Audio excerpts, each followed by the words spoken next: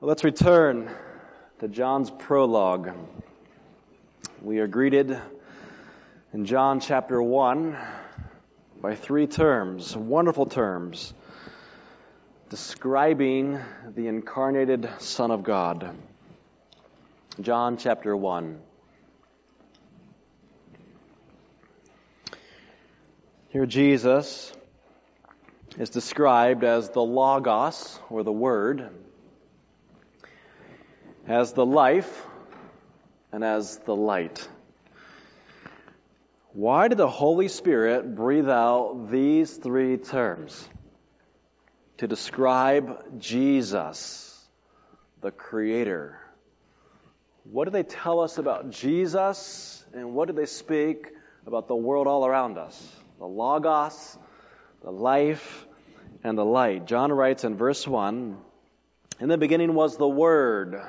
It's Logos. And the Word was with God, and the Word, Logos, was God.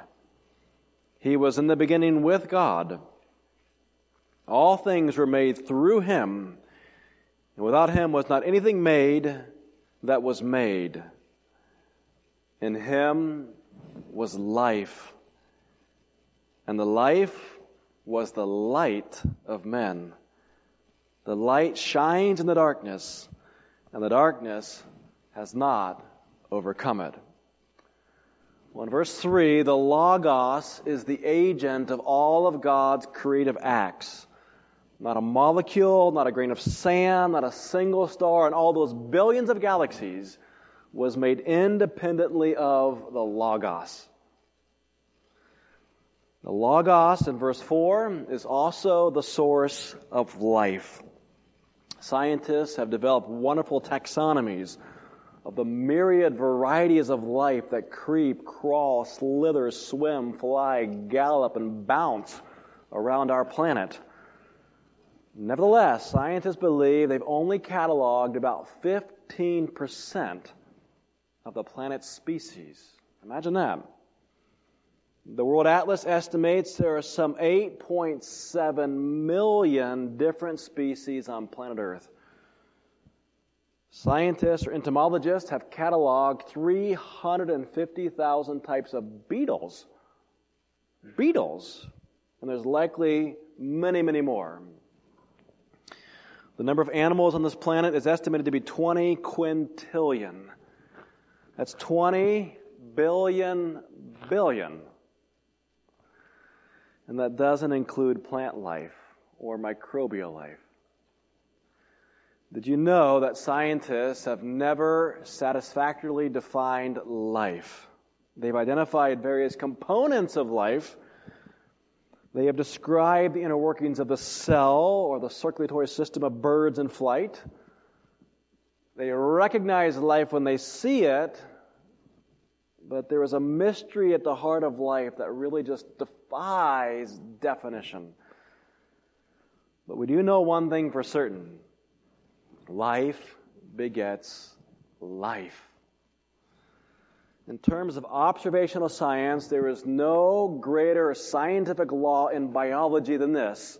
Life begets life. We know of no exceptions. So why should we find it surprising that the Bible views the source of all life as life? Verse 4, in Him was life. Friends, that is a scientific view of origins. You have precisely three options. Everything came from nothing, everything came from something lifeless, or all life is sourced in life. If your view of origins is consistent with scientific law, life begets life. Your only valid option then is to begin with life.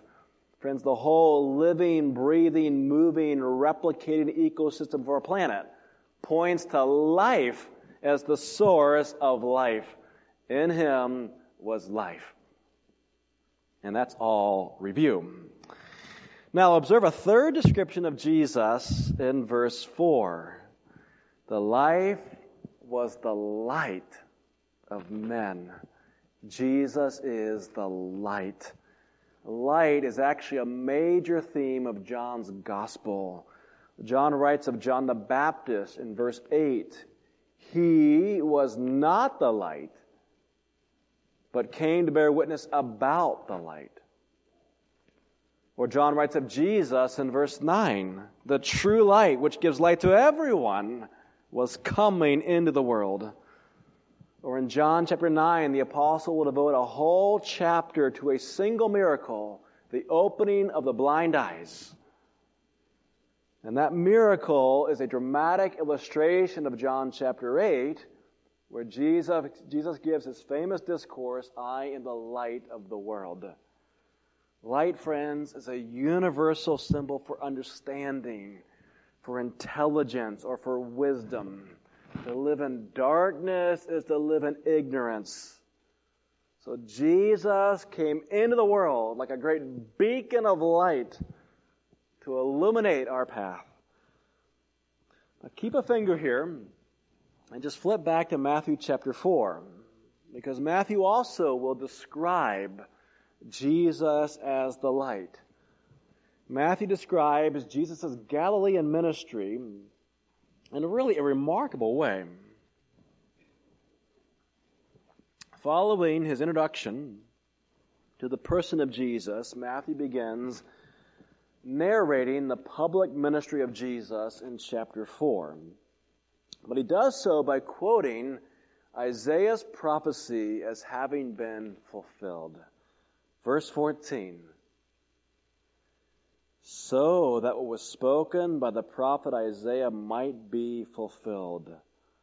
The land of Zebulun and the land of Naphtali, the way of the sea beyond the Jordan, Galilee of the Gentiles, the people dwelling or living in darkness have seen a great light. And for those dwelling in the region and shadow of death, on them a light has dawned." A dawning light out there on the horizon.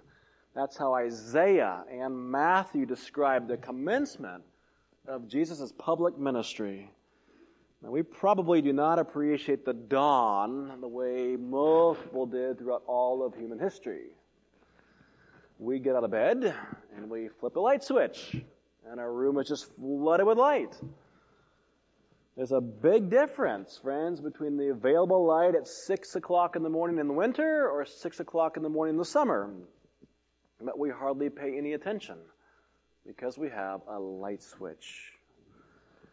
But when you actually have to wait for the dawn, 365 days out of the year, the breaking of light out there on the horizon really is a very powerful image. People quite literally just waited for the dawn.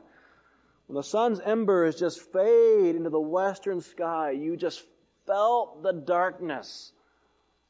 You felt the darkness until the sun went all the way around and came up in the eastern sky. Now keep that in mind. This is how Jesus' ministry begins in Galilee, like the dawn of the sun.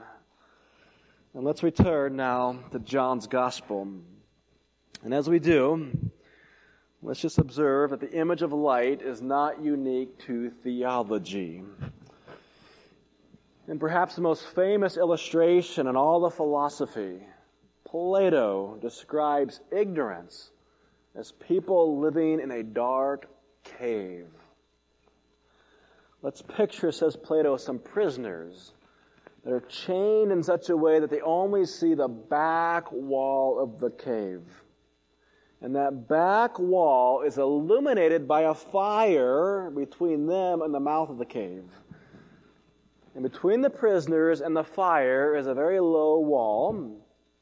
And there are silent figures that move back and forth behind that low wall. And they carry these cutout images of objects. And these cutout images produce shadows on the back wall. Images of trees and cats and dogs and so forth. We look at these shadows as prisoners and we mistake them for reality. The prisoners represent, in Plato's mind, the majority of people who have ever lived on this planet. We live in the shadows. The philosopher, Plato says, is an escaped prisoner who comes to understand that he lives in a cave, looking at shadows. And having ascended out to the mouth of the cave, he achieves a clear understanding of truth once he walks out into the light. And Plato's point is that human beings, with the exception of very few, live in a shadow world. They assume that reality is only in the material objects around us. Knowledge consists only of material facts delivered to us by our senses. Plato would be no friend of modern atheistic science, not at all. He would condemn it utterly. In Plato's allegory, the escaped prisoner passes through 4 levels of understanding until he begins to understand the ultimate source of good itself. And the good is Plato's God. Now, when that liberated prisoner who makes his way out of the cave comes back into the cave, he has a nearly insurmountable problem. How does he explain to those prisoners that they're living in darkness? There's a glorious world outside the cave, but they don't understand it. They've never seen it. They don't even desire it. Well, very curiously, John says something rather similar in verse 10. He, the light, was in the world, and the world was made through him, yet the world did not know him. He came to his own, and his own people did not receive him. Or consider one other passage in John chapter 3 and verse 19. You might want to turn there, actually. John chapter 3, verse 19. And this is the judgment. The light has come into the world, and people loved the darkness rather than the light, because their works were evil. The light has come into our dark cave of ignorance, but we love the darkness. Now, I don't know whether John read Plato or not. It's certainly conceivable, but really the parallels are quite profound. Jesus, of course, is not an escaped prisoner, but Jesus does indeed come into a world that's just full of darkness. And Jesus enters a world where people just languish in the prison house of sin. And yet those prisoners just really love the darkness. They resist the light. The Creator comes to them and they crucify Him. Now, let's make sure, though, that we achieve some real balance in our thinking. I think Plato's illustration is really quite intriguing. But let's achieve some balance. On the one hand, John tells us the darkness rejected the light. That's right there in chapter 3 and verse 19. People rejected the ministry of Jesus. The light indeed came unto his own, and his own did not receive him. That is true. But back in chapter 1, notice how also John describes the light as irresistible. Look at verse 5. The light shines in the darkness, and the darkness has not overcome it. And this really is true in the physical world, is it not? Night cannot resist the light. Darkness is no barrier to the penetration of light. You just flip on a flashlight during a dark night, and the night just will not resist. It can't. And it's also true spiritually.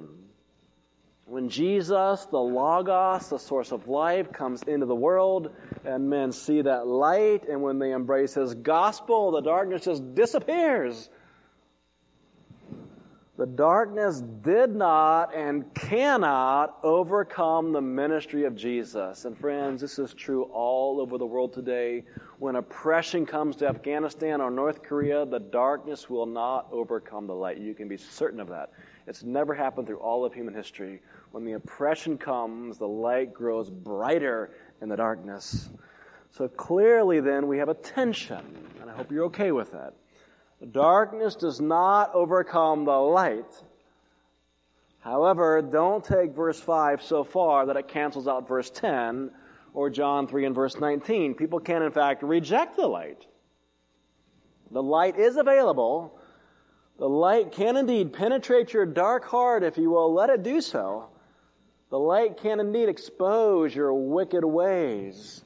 The light will condemn your incorrect thinking about God and His world and show you how to think correctly. Just go ahead and just step right out into the blazing light of the sun, and the darkness will be dispelled. However, if you go crawling back into your cave, back into the darkness and live in denial, then you are the person that John 3 and verse 19 speaks of. People love the darkness rather than the light because their works were evil. So how would you know? How would you know that indeed you really do love the light and not the darkness? How would you know that? Well, the New Testament offers numerous ways.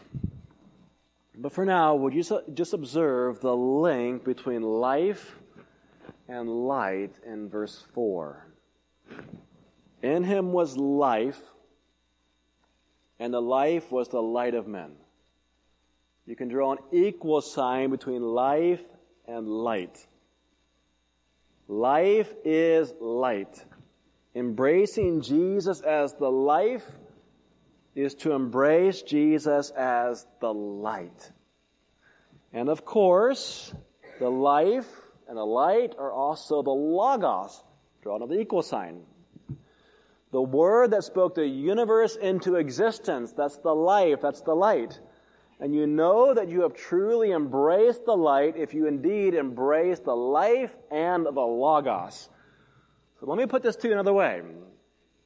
Think about Genesis chapter 1, because we hear echoes of Genesis 1 here in John chapter 1. In the beginning, God created all things by His voice, and God said, the Logos. In the beginning, God also created life. And in the beginning, God also created light. You got it all right there in the first chapter.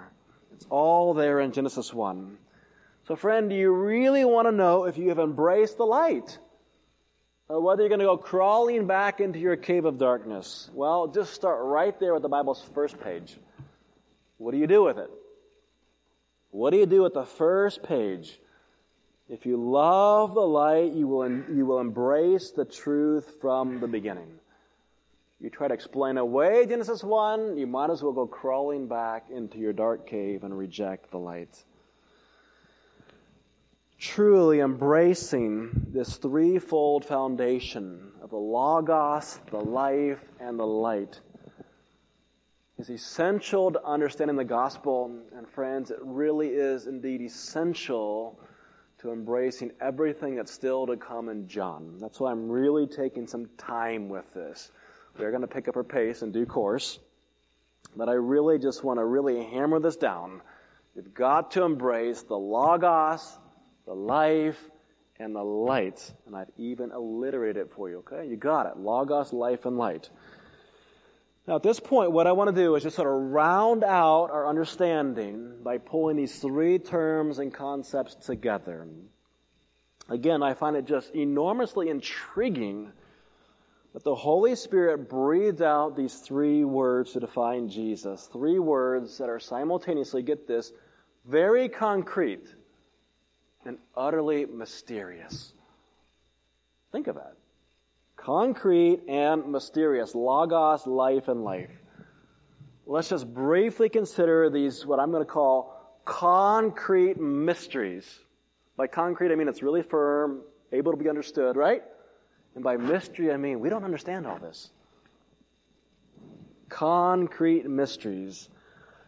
And when we do so, we will understand, I think, a biblical view of the origins of all things. So first, let's go back to the Logos. The Logos spoke and all things came to be. Our universe is full of the speech of God. It is full of noise, singing, speaking, friction, vibration, even cosmic background radiation. Just be still and hear the warbling of the birds in song. The guttural music of great blue whales just reverberating through the waves. Polar ice caps calving off into frigid seas. The wind whistling through Saharan dunes. The continents grinding out mountain ranges. Our world is full of energy, translated into speech, into noise all around us. Astrophysicist Stephen Hawking's string theory reduces subatomic particles to tiny, vibrating strings of energy. I don't know if he's correct or not, but I wonder, could we be hearing the voice of God? In 1965, two American physicists, Arno Penzias and Robert Wilson, discover low levels of microwave radiation. Those are the shortest waves in the radio frequency band. Everywhere they pointed their antenna into space, they found these same waves. This noise out there in all of space. Their discovery of cosmic microwave background radiation, or CMBR, won them the Nobel Prize. These waves, they concluded, were the leftover radiation of the Big Bang. The problem, however, is that these waves are evenly homogenized throughout all of the universe, which doesn't fit with the Big Bang model of a dynamic, expanding universe. About a decade ago, I attended a lecture on Clemson's campus with creation astrophysicist Jason Lisle. Some of you may know him. He gave a very good presentation, and there was some real hostility toward him in that presentation. And afterwards, we were walking out to our car, and some students followed him out, and they started shouting at him very, very loudly, "CMBR is God. CMBR is God. Cosmic microwave background radiation is God." As if to say, we don't need a creator because we hear this noise out there in the universe. Well, I have long puzzled over those students. And I've wondered whether there is more truth to their statement than they realize. Now, of course, CMBR is not God. It's not what I'm saying. But I have long wondered whether we are hearing the Logos of God, the Word of God, and this noise that is reverberating through all the universe. Remember Psalm 19? The heavens declare the glory of God, and the sky above proclaims His handiwork. Day to day pours out speech, and night to night reveals knowledge. There is no speech, nor are there words whose voice is not heard. Their voice goes out through all the earth, and their words to the end of the world. Well, it sounds to me like the heavens are echoing the Logos of God. Now, you will, of course, have to check my physics with Rick Madish. I'm not making eye contact with him this morning because I'm afraid I might have it wrong. All right? So, I'm not a physicist, but I've wondered that for a long time. Isn't it just wonderful, though, to consider the concrete mystery of the Logos behind all the universe? To interpret all of nature as the speech of God.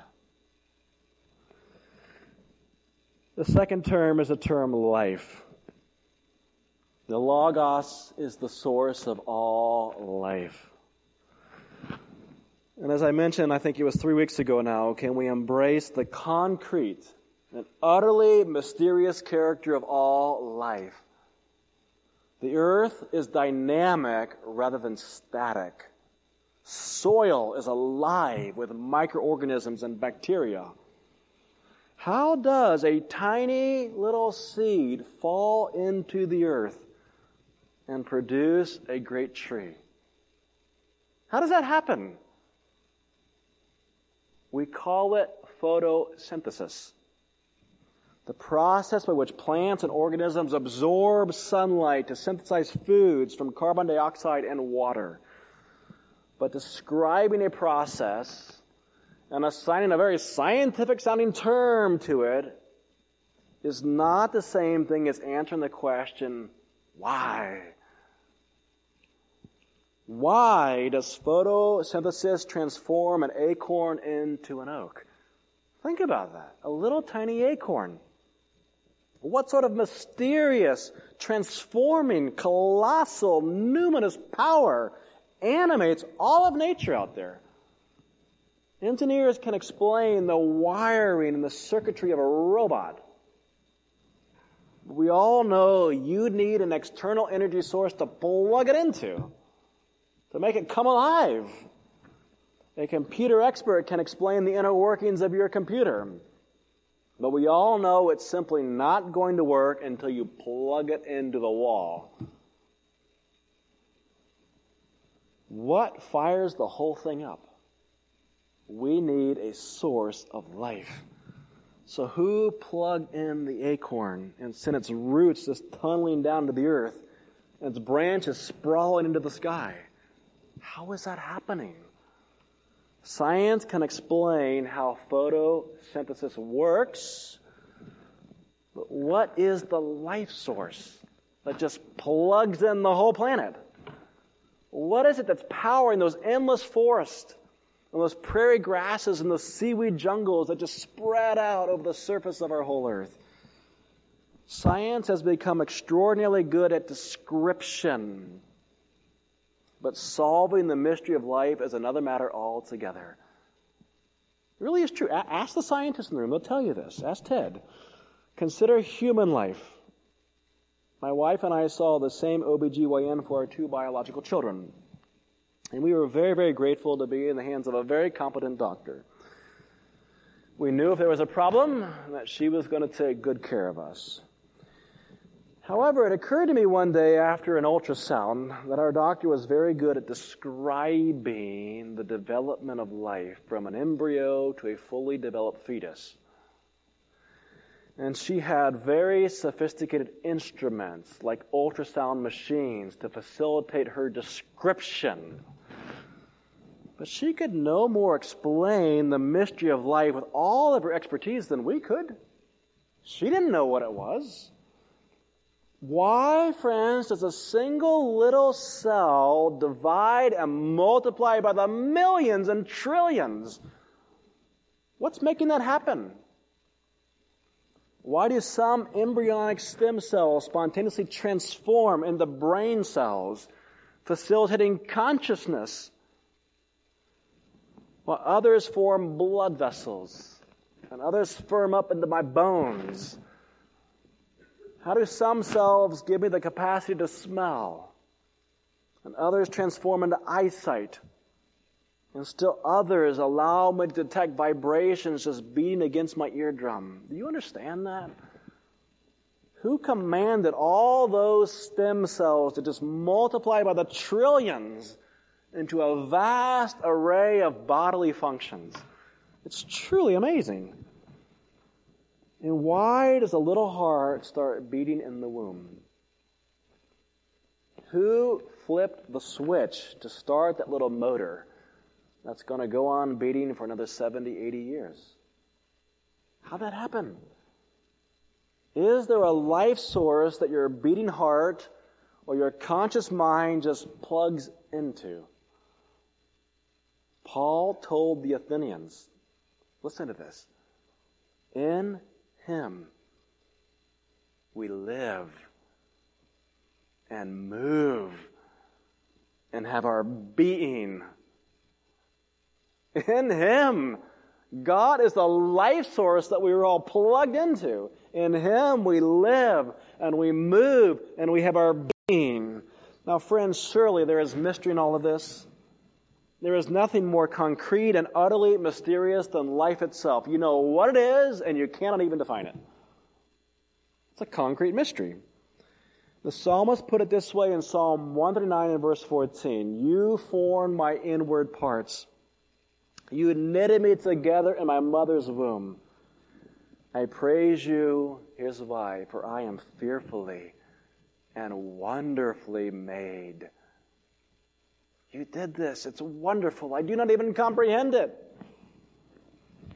So friends, do not buy into the lie that modern science has replaced ancient biblical superstition. Modern science has actually reinforced the truth that I am fearfully and wonderfully made. We have more proof of that verse now than at any other time in all of human history. You are fearfully and wonderfully made. Michael Denton wrote of the cell at a time when he was actually an agnostic. I don't know his status now. Here's what he says about a single cell in your body. To grasp the reality of life as it has been revealed by molecular biology, we must magnify a cell 1,000 million times. Magnify the cell 1,000 million times until it is 20 kilometers in diameter. Large enough to cover a great city like London or New York. What we would then see would be an object of unparalleled complexity and adaptive design. On the surface of the cell, we would see millions of openings, like portholes of a vast spaceship, opening and closing to allow a continual stream of materials to flow in and out. If we were to enter one of those openings, we would find ourselves in a world of supreme technology and bewildering complexity. And you have more than 100 million cells in your eye. And if you want to go even deeper yet, go into the nucleus and discover the wonderfully complex world of DNA. It gets even more complex down there. Friends, in Him was life. And now let's consider finally the concrete mystery of light. We all know what light is, even though it's difficult to define precisely. Is it a wave? Is it a particle? A wave-particle duality. Is it material or immaterial? Light surrounds us. It warms our bodies. It illuminates the heavens. But there is indeed a mysterious quality to light. Is it a massless particle? A wavelength? I was talking with a physicist recently, and he said, well, light can impart momentum without mass. This is what makes it so weird. Encyclopedia Britannica says of light, no single answer to the question, what is light, satisfies the many contexts in which light is experienced, explored, and even exploited. The physicist is interested in the physical properties of light.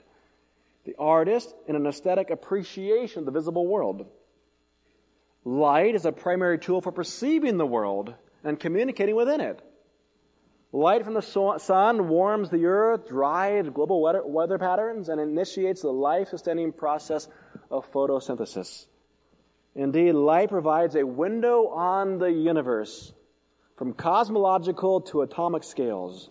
Almost all the information about the rest of the universe reaches Earth in the form of light or electromagnetic radiation.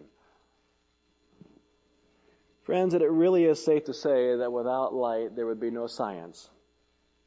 We would not know the world around us, and yet life itself remains mysterious. You will remember, I think, August 21st, 2017. Millions of people poured into a 70-mile swath of our country, stretching from the Oregon coast all the way down to the coast of South Carolina. The umbra of a total solar eclipse passed right over our church. Remember that? Beautiful, wonderful. We and millions of others just lifted up our gaze to the sky and observed one of nature's most magnificent spectacles. The Earth's only natural satellite, the moon, with a surface area of 14.6 million square miles, traveling at a speed of 2,200 miles per hour, momentarily just hollowed out the sun. Daylight turned to twilight. The atmosphere cooled abruptly. And the sun's corona, burning at several million degrees, just shimmered around the edges of the moon like a diamond-studded crown. With a circumference of 2,713,406 miles, the sun is 400 times larger than the moon. And it's also 400 times further away. Get that? 400 times larger, 400 times further away. This makes total solar eclipses possible. Well, is that some sort of cosmic coincidence? The Earth is the only planet that we know of from which total eclipses are visible. Did you know this? We don't know of any other planets like this. And it's the only planet we know of that has intelligent observers who care to witness an eclipse. Isn't that interesting? This so-called cosmic coincidence has really puzzled scientists. One writes, if there are intelligent beings in other solar systems, the odds must be quite low that they would enjoy the same circumstances we here on Earth. So we are the beneficiaries of a wonderful cosmic coincidence. But are total eclipses cosmic coincidences? In their book, The Privileged Planet, which is also a film now that we've showed here at the church, Guillermo Gonzalez and Jay Richards advanced the compelling thesis that planet Earth is both ideally situated in the universe to sustain life and also ideally situated to facilitate discovery. We are in the right place to do science. Moreover, they say habitability, the fact that we can live here, and observability or discoverability are mutually dependent on many of the same factors. The authors state that the phenomenon that led to this thesis was a total solar eclipse. They write, besides inspiring awe and allowing us to discover the nature of the sun's atmosphere, perfect solar eclipses became the occasion for discovering the correlation between habitability, where we can live, and observability, or discovering the universe. Total solar eclipses led to a revolution in how scientists understand light. And indeed, to understand light is to understand the universe. So think of it, friends. Everything that we know about the distant stars out there and distant planets is transmitted by light. Without light, we would know virtually nothing at all about our universe. Light carries the images of billions of swirling galaxies right into the lenses of your telescope. Psalm 19 got it right. There's all this speech out there about how do you see it? Through light.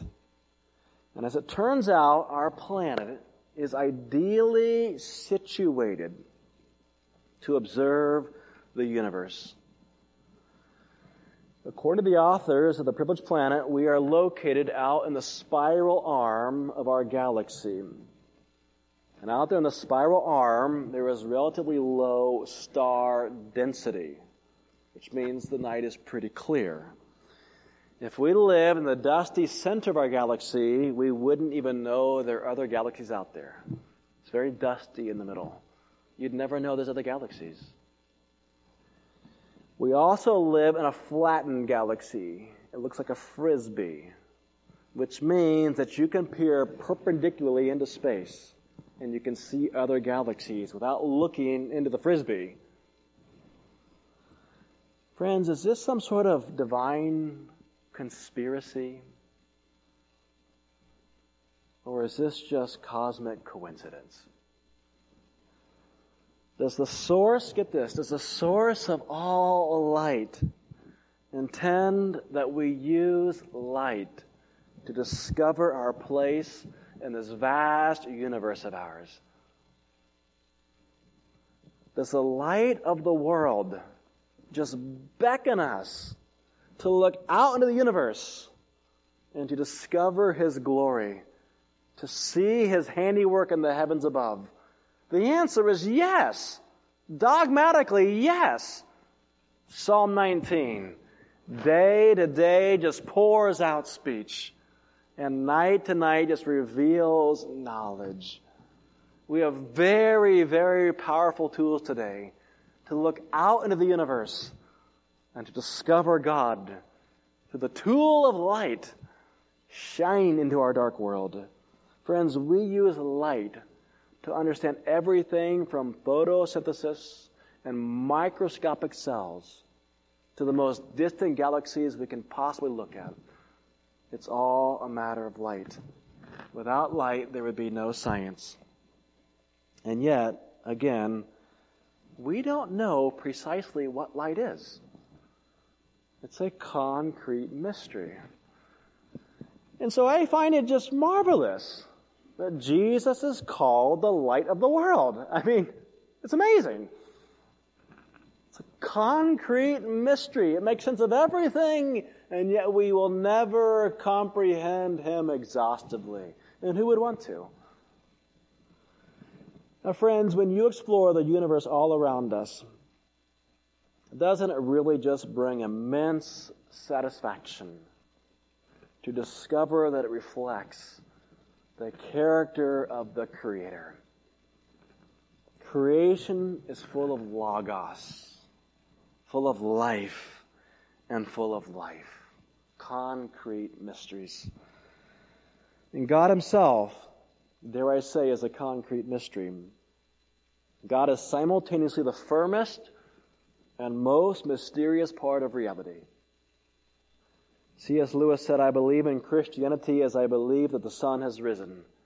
Not only because I see it, but because of it I see everything else." You embrace God, and everything becomes clear. Likewise, the Incarnation is a concrete mystery. I don't understand it, do you? Nothing could be simpler and more complex than the humanity of God. The Incarnation inspires both the faith of a child and the lifelong intellectual inquiry of the scholar. I know I've taken a lot of time with the introduction here, and I've gone into science quite a bit. I don't plan to do that as we make our way forward. But I just really want us to have a real profound appreciation for what John is accomplishing in the opening paragraph of his gospel. And certainly there are things here that were breathed out by the Spirit that John himself didn't fully comprehend. And we understand it in a much better way now because of modern science. But friends, John does not take us back to Abraham. And that's where Matthew began. John does not take us back to Adam. That's where Luke's genealogy takes us. John carries us all the way back to the moment of creation and into the mysterious beyond. Discovering God, the Logos, the light, the life is a finite voyage into an infinite sea out there. However much you enlarge the circumference of your knowledge, you equally expand the boundaries of your ignorance. The more you understand the Logos singing through the spheres, the life animating our planet, the light burning through space, the more we expand the mystery of all existence. In Him we live and move and have our being. The more we discover the infinite character of God. I am convinced that God constructed reality in such a way that we can never understand it exhaustively, but we can delight in it eternally. Think of that. We will never understand reality exhaustively, but we will delight in it eternally. And why should it be otherwise? Christianity has always said, in the words of Francis Schaeffer, we know truth truly without knowing it exhaustively. Do you understand, friends, the mystery of the hypostatic union that John is developing in his prologue? The divine and the human natures of Christ. Do you understand the intersection between the Spirit and the human in the composition of Scripture? Anyone just really understand that? You've got it? How about this? Do you understand the tension between the oneness and the plurality of God? Do you understand the tension between divine sovereignty and human responsibility? Who's got that one all figured out? Do you understand or comprehend your own humanity, body and soul? The psalmist says, I am fearfully and wonderfully made. God's answer to Job, when he had very searching questions concerning the whole nature of the world, here's his answer. Where were you when I laid the foundation of the earth? Tell me if you have understanding. G.K. Chesterton put it very well in his introduction to the book of Job. The riddles of God are more satisfying than the solutions of man. The atheist accepts no mystery and he can make sense of nothing. The Christian embraces a little bit of mystery and begins to make sense of everything. Atheism is a supremely boring worldview. Atheism reduces the world to nothing and has nothing left to talk about. Christians take the world back to the Logos, to the light, and to the life, and we have an eternal justification for theology and for science. In his work Orthodoxy, Chesterton explores the ultimate inscrutability of the world God made. We're never going to understand it all. He says, poets do not go mad, but chess players do. Mathematicians go mad, but creative artists very seldom. Sorry, Ben Case. Poetry is sane because it floats easily in an infinite sea. Reason seeks to cross the infinite sea and make it finite. We're never going to understand all that reality out there. Why would we want to? We are enlarging into God, the infinite God in whom we live and move and have our being. This is the problem with the naturalist worldview. He accepts no mystery, none whatsoever, and he reduces the world to absurdity. Christianity embraces mystery, and we go out and we begin to comprehend reality. Science only works if you embrace mystery. Define life and you will no longer understand it. And theology only works if you embrace mystery. That is how God constructed reality. Mystery solves our scientific problems. Light and life are full of mystery, and without them we would understand nothing. And theologically speaking, there are mysteries throughout Scripture. Think of it. The crucifixion of Jesus was indeed the most diabolical, wicked, criminal, evil, nefarious, demonic act of pure evil in all of human history. Nothing comes close to the crucifixion of Jesus. And yet, wouldn't you say it's the most lovely, pure, altruistic, beautiful, and reverent act of goodness in all of human history? How do you explain that? Peter put it simply, Jesus, delivered up according to the definite plan and foreknowledge of God. God understood this. God designed it. You crucified and killed by the hands of lawless men. Well, there's divine sovereignty and human responsibility in one breath. If you can embrace the mystery of the intersection between divine sovereignty and human responsibility on a cross in Jerusalem, then you can, in fact, cope with the most challenging circumstances that you will ever come to in life. Knowledge is just bounded by mystery in every direction you turn. But surely John's prologue has prepared us to embrace the mystery that just sheds light and meaning and understanding on all of creation. Jesus is the Logos, the life, and the light. Shall we pray? Father, we are so thankful that your ways are not our ways. Your mind cannot be reduced to our mind. Your truth is beyond us, and yet it's available to us. Inscrutable, yet understandable through the mind of a child. And I pray, Lord, that we would be in greater and greater awe of our Lord and Savior, Jesus Christ, the Logos, the life, and the light, as we continue to make progress in the Gospel of John. And we pray for Christ's sake. Amen.